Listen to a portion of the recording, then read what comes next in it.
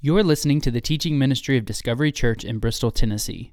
For more information about Discovery or for more free audio content, please visit discoverybristol.com. Good morning. Good morning.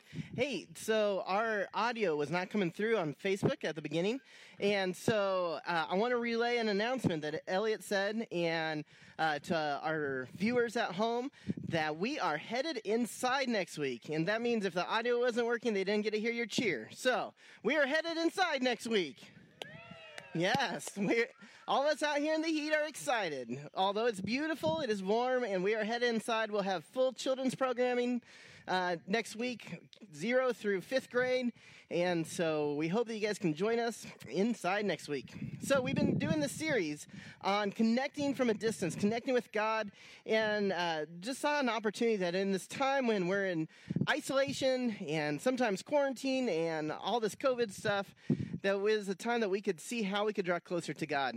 And so we've been looking at these habits. And the point of these habits is to draw closer to God, to be able to love Him in various ways. And so we've looked at that loving Him through prayer and through study and through fasting and all this stuff. And we come to this week. And this is a week, I'll be honest, this was my least favorite week when we were looking at what we were going to need to talk about. When we paved all the different habits and we looked at all what we could do, and I thought, we could easily skip that one, all right? And so I was thinking about trying to skip this one. I've been trying to figure out how we could get out of it. It is the week of looking at loving God with our bodies, all right? And so I love donuts. I love fast food. I love soda. So this was not a week that I thought that I should be speaking on loving God by eating healthy and caring for our bodies. And so I thought, okay, we'll have Elliot speak this week. Elliot runs. His goal is this year to run the length of the Grand Canyon, not the actual Grand Canyon, but the length of the Grand Canyon.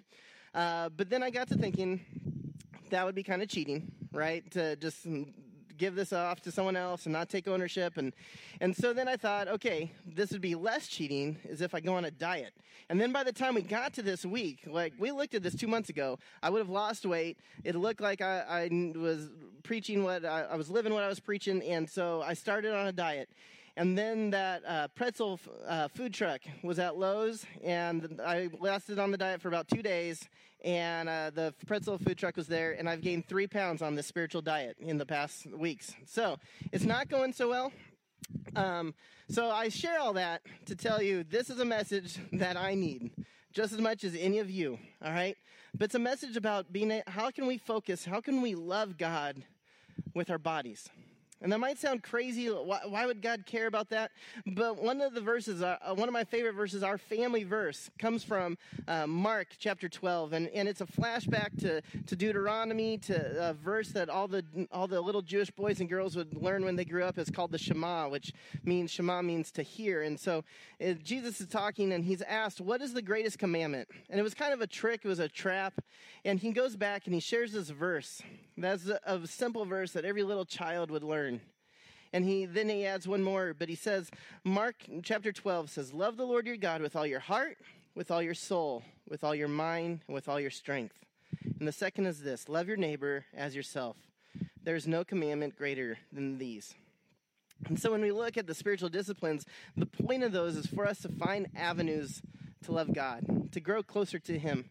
And so that looks like loving Him with all of our heart. And we've looked at the habit of prayer and how can we dive deeper into loving God with our heart through prayer. And we've looked at with all of our soul. And that looks like on a Sabbath, just giving that day to God and resting in Him, giving your whole soul over to Him. We've looked at with all your mind. We had a week on studying of Scripture and the Lectio Divina and just being able to dive into Scripture and love God with your mind. And then you got to this, Jesus says, and with all your strength. And so this week, I just want to look at how can we love God with our strength? How can we love God with our bodies? And how can we love God in that way that we often don't think of as a spiritual discipline, but it is. We have some verses I wanted to share. Bill Heitfield brought this to my attention, this verse in Proverbs 8. And it says, Solomon is writing about God, and he says, then I was beside him as a master craftsman. And I was daily his delight, rejoicing always before him. rejoicing in his inhabited world, and my delight was with the sons of men. That he looks at God, at Jesus, as a master craftsman. I love that illustration, that idea of being a master craftsman. About it's one thing to be a craftsman, but to be a master craftsman takes it to another level, right? There's this TV series that we watched at our house, and it was a cooking series, and it looked at master craftsmen in their field. And there was this video on this Japanese sobu noodle maker, all right? It seemed like silly. I was like, how can we watch a noodle maker for 20 minutes? But it was fascinating. To see this guy, he's a master noodle maker, and he's this older Japanese guy, and it was all in Japanese. We had to read subtitles. And so it counts as a book, in my opinion. So I read a book that night, and so we read a book, and we watched this video. And this guy, it was amazing to watch him work. The way he would just mix the flour and water, and then he starts pushing the dough out, and it was a circle, and he does some weird thing in just a fluid motion with just a stick, and he does 2 quick movements, and all of a sudden this circle was a perfect rectangle. Like, I don't have a clue how he did it, 90-degree corners and everything. This guy was amazing. And so he's telling about this craft, and he gets to the point where he's cutting the noodles, and he says, to be a master sobu noodle maker, you have to have the proper knife, and a good proper sobu knife could cost $5,000 to $10,000. And I thought, what? For a knife? Like, if I can't drive it, I'm not paying $5,000 to $10,000 for anything, right? But it's just for cutting the noodles. It's a knife, and he tells about his knife. And it has been reclaimed from an ancient samurai sword, right? Or at least that's what someone told him when they sold it to him. And so he has a samurai sword knife that he's cutting the noodles with. And it was amazing to watch him. It was just fluid. It was beautiful almost. And it was the most incredible bowl of noodles that I've ever seen, to see this guy make it. He was a master craftsman at noodles. All right? And so when I see this, and when I hear about a master craftsman, I think about the times that I've tried to make pasta at home, and it's just a mess, and it's awful, and we order pizza instead. And now you have this master craftsman, and how beautiful it was to see him work. And this is what it's like to see God. And his creation, and what he says that he delights in, is in the sons of man, is in you and me, in mankind. We step into creation. To look at the body, we have to start there. We have creation where God has created the heavens and the earth and all that's in them. And he creates, and it starts with Genesis 1. It says, then God said, let there be light. Genesis 6, then God said, let there be sky. Then God said, let the waters under the heaven. Then God said, the earth bring forth grass. Then God said, let there be light in the sky. Then God said, let the waters abound. Then God said, let the earth bring forth. And each step as he's creating, God speaks and it just happens. Isn't that amazing?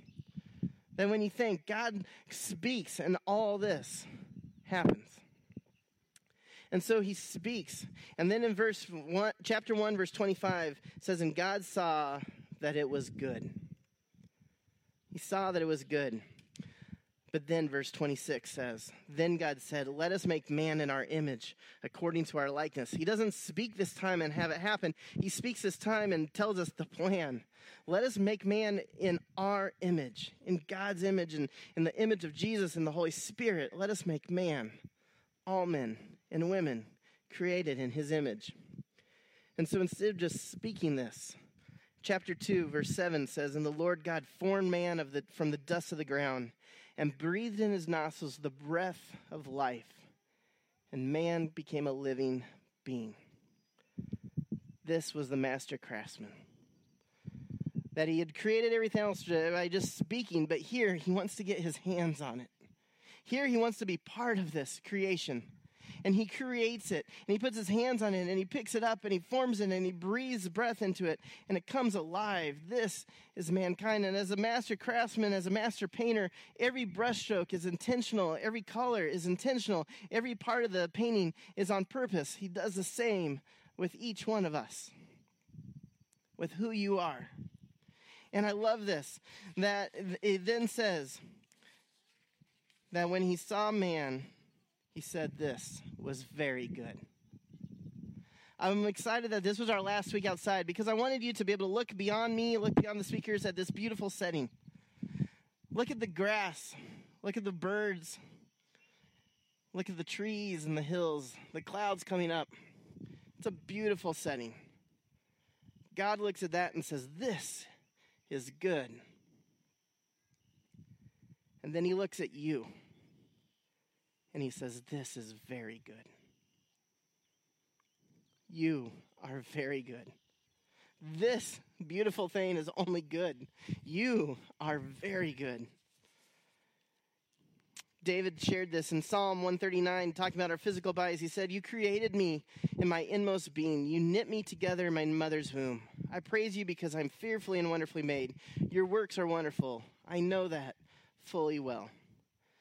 David saw the beauty that is in us, in our bodies, that this is God's creation. This is very good.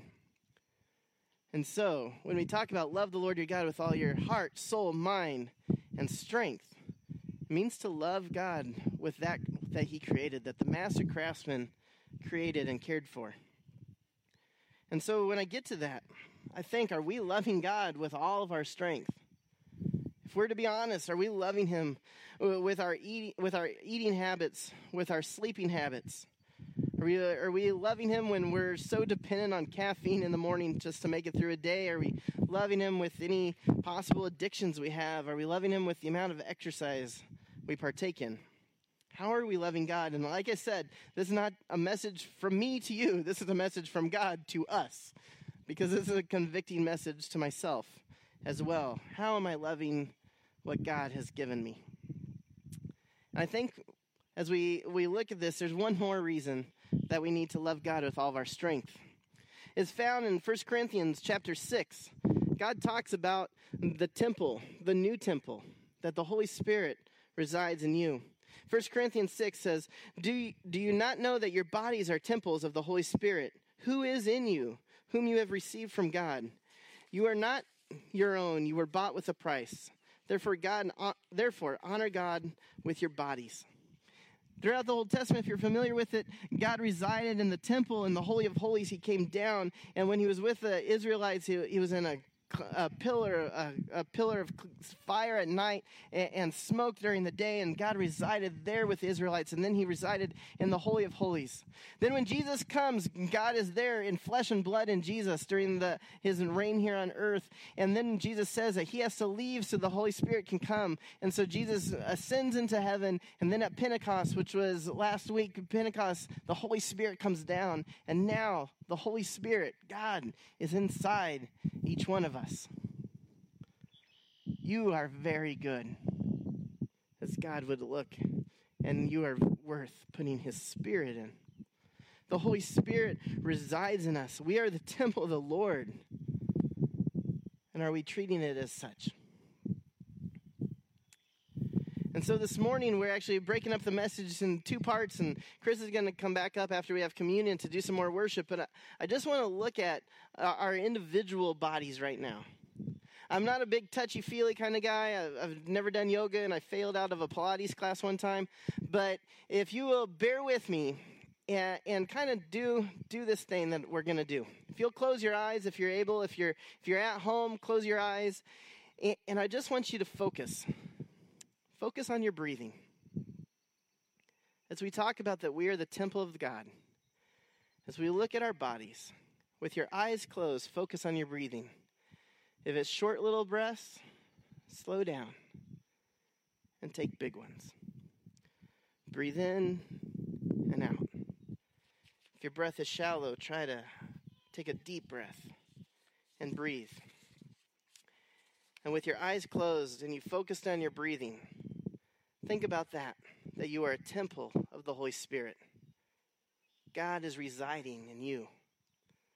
That as you're breathing right now with your eyes closed, as you're focused on that, I don't do this for us to feel guilty about how we're handling the temple. I do this to realize the greatness that God has decided to reign and to live within us. You are his Holy Spirit as you breathe. Breathe in and out. In and out. And as you continue that, I want you to hear an ancient rabbi. I've shared this before, but an ancient rabbi once said that God's name, Yahweh, was the sound of breathing. Yah, as in breathing in. Way, breathing out. Focus on your breathing right now. In and out. In and out. Yahweh. With each breath, our bodies are proclaiming God's name. First thing we do when we're born, the doctor makes sure to smack us on the back, to clear our mouth, whatever it takes to be able to take that first breath, which often turns into a scream, but it's proclaiming God's name. On our deathbed, the last thing we do is one final breath, one final time, we proclaim God's name. Our bodies are God's. So often we get caught up in glorifying our body. Maybe we need to glorify God with our body. And let our breathing proclaim his name, and our actions and how we care for our bodies proclaim his name. You can open your eyes if you haven't already. We're going to go into time of communion. And if you are at home and you need to go grab some communion supplies from the kitchen, now's the time to do it. Grab some crackers or whatever that might be. Grab something from home. If you are here and you need some communion supplies, head on over and grab some. We can get some for your whole family. But this is one of the parts that I love about the Christian church tradition. Each and every week we partake in communion. And we do so for a reason, to have a physical reminder.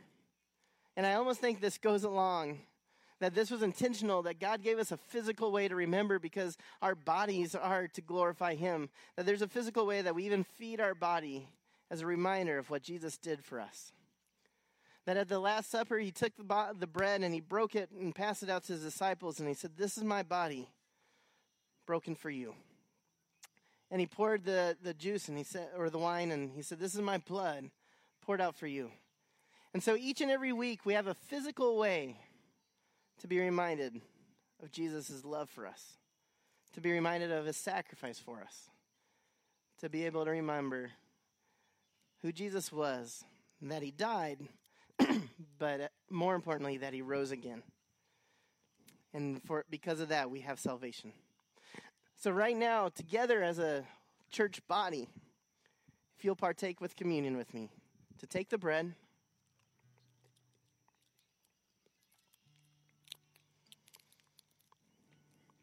and to take the juice,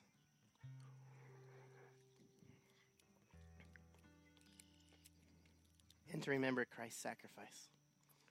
Lord, we thank you for your love, for that love on the cross. What you were willing to put your body through for us. God, this morning as this message is, it might be not convicting to some, it is to me. God, let us not take it lightly, but to glorify you, not with just our mouths, not just with our hearts and with our studies, but with our body as well. God, we lift this up in your name. Amen. So we were thinking, if we're going to look at the body and glorifying God with the body, the Bible continuously compares the body of Christ to the group of the Christians to a body, to the body of Christ, to believers. There's a verse that I wanted to read, and I think I don't see how we could meet together as a group of believers and not address what's going on in our nation and has spread to the world. And so I wanted to look at what the body of Christ looks like. 1 Corinthians 12 says, "The body is a unit, though it is made up of many parts, and though all of its parts are many, they form one body. So it is with Christ. For we are all baptized by one Spirit into the body, whether Jews or Greeks, slave or free, and we were all given one Spirit to drink. Now the body is not made up of one part, but of many." And it goes on to say in verse 26, "If one part suffers, every part suffers with it. If one part is honored, every part rejoices with it.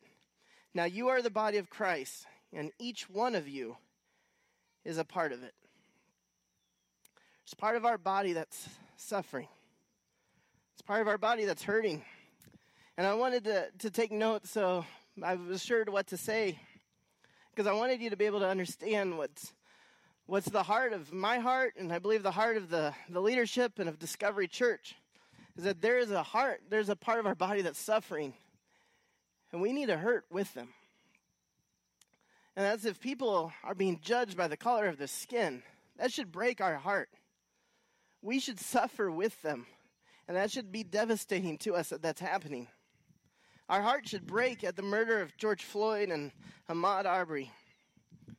Our heart should be breaking this week with the family of George Floyd as they laid him to rest. Our heart should break when people are treated differently simply because of how they look. It's because we're one body. And if one part of our body suffers, we all suffer. Our heart should break when people are judged by the color of their skin. Our heart should break. This past January, we were driving to Virginia, and we were driving to Lynchburg. Every time I drive to Lynchburg, I get pulled over for some reason. And so we were driving to Lynchburg, and I got pulled over again. The Rocky song came on, and I was giving all my kids their own hype up in the car. And as I do, and I'm like, in the back seat at 3'2", a feisty 4-year-old, Henry Zenithan Matthew Carell. And he cheers himself, and we all cheer for him. And so I was getting into it, and apparently so was my foot, and I started speeding, and the cop caught me, and I was definitely speeding, right? I was into that song, and so he pulled me over, and he came and took my license and told me how fast I was going, which is true, and he went back to the car, and I told the kids, they said, why did you get pulled over? I said, because I broke the law. I did something wrong. I got really into the song, but it was still my fault. And while the police officer was writing me up a ticket, Henry in the back seat, that little 3'2", bundle of joy, said, I love police officers. And I said, so do I, buddy. So do I. And when the officer came up to give me a ticket, which he did, he handed it to me and had me sign, I said, Henry, can you let the gentleman know what you just shared? And from the back seat, Henry says, I love police officers. And I wanted him to know that even in the midst of getting a ticket, I'm thankful for what he's doing for our nation, for our streets, for our community. And so to judge all police officers by the actions of one or two bad cops is incorrect. It's just wrong. There's a lot of great police officers, many that even attend this church, that are out there that are striving to protect, and we need to love on them. But likewise, to judge an entire group that's hurting, to judge an entire group that's suffering based on a few people that are looting and causing riots is incorrect as well. There's a lot of people that are crying out that they've been hurt and they're suffering, and we need to suffer with them as one body. I believe that racism is a sin, and God calls us as Christians to stand up against sin. And that's what we've been called to do. I shared the story about Henry and the police officer, but I also want to share another story. As many of you know, we have a little 2-year-old girl we adopted this past summer. And Zinni Grace is biracial. And there's been times already in the short 1.5 years that we've had her that she's been treated differently by other little kids when she plays with them at McDonald's, that we've been treated differently as a family just for having her in our family. And I'll share with you, I've told my boys to protect her.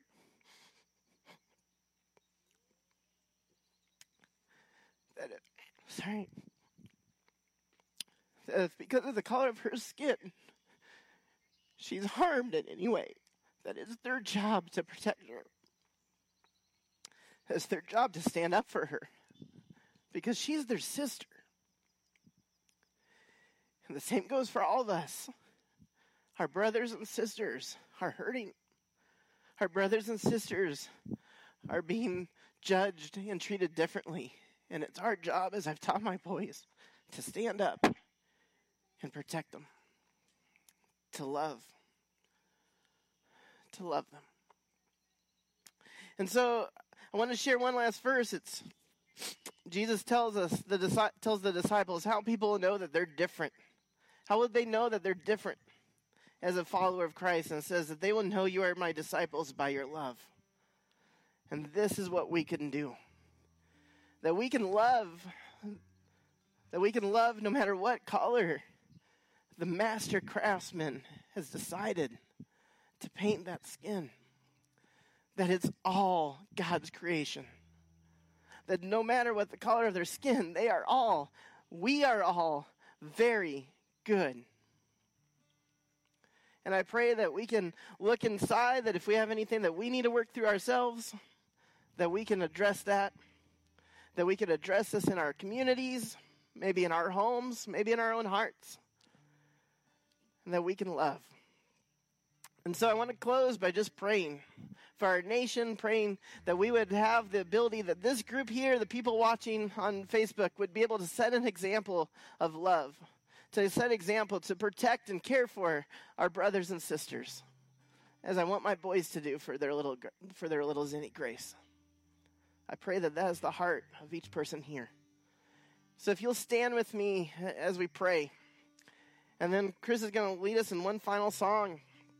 And this prayer is a beautiful prayer. I came across it, and it's by St. Francis of Assisi.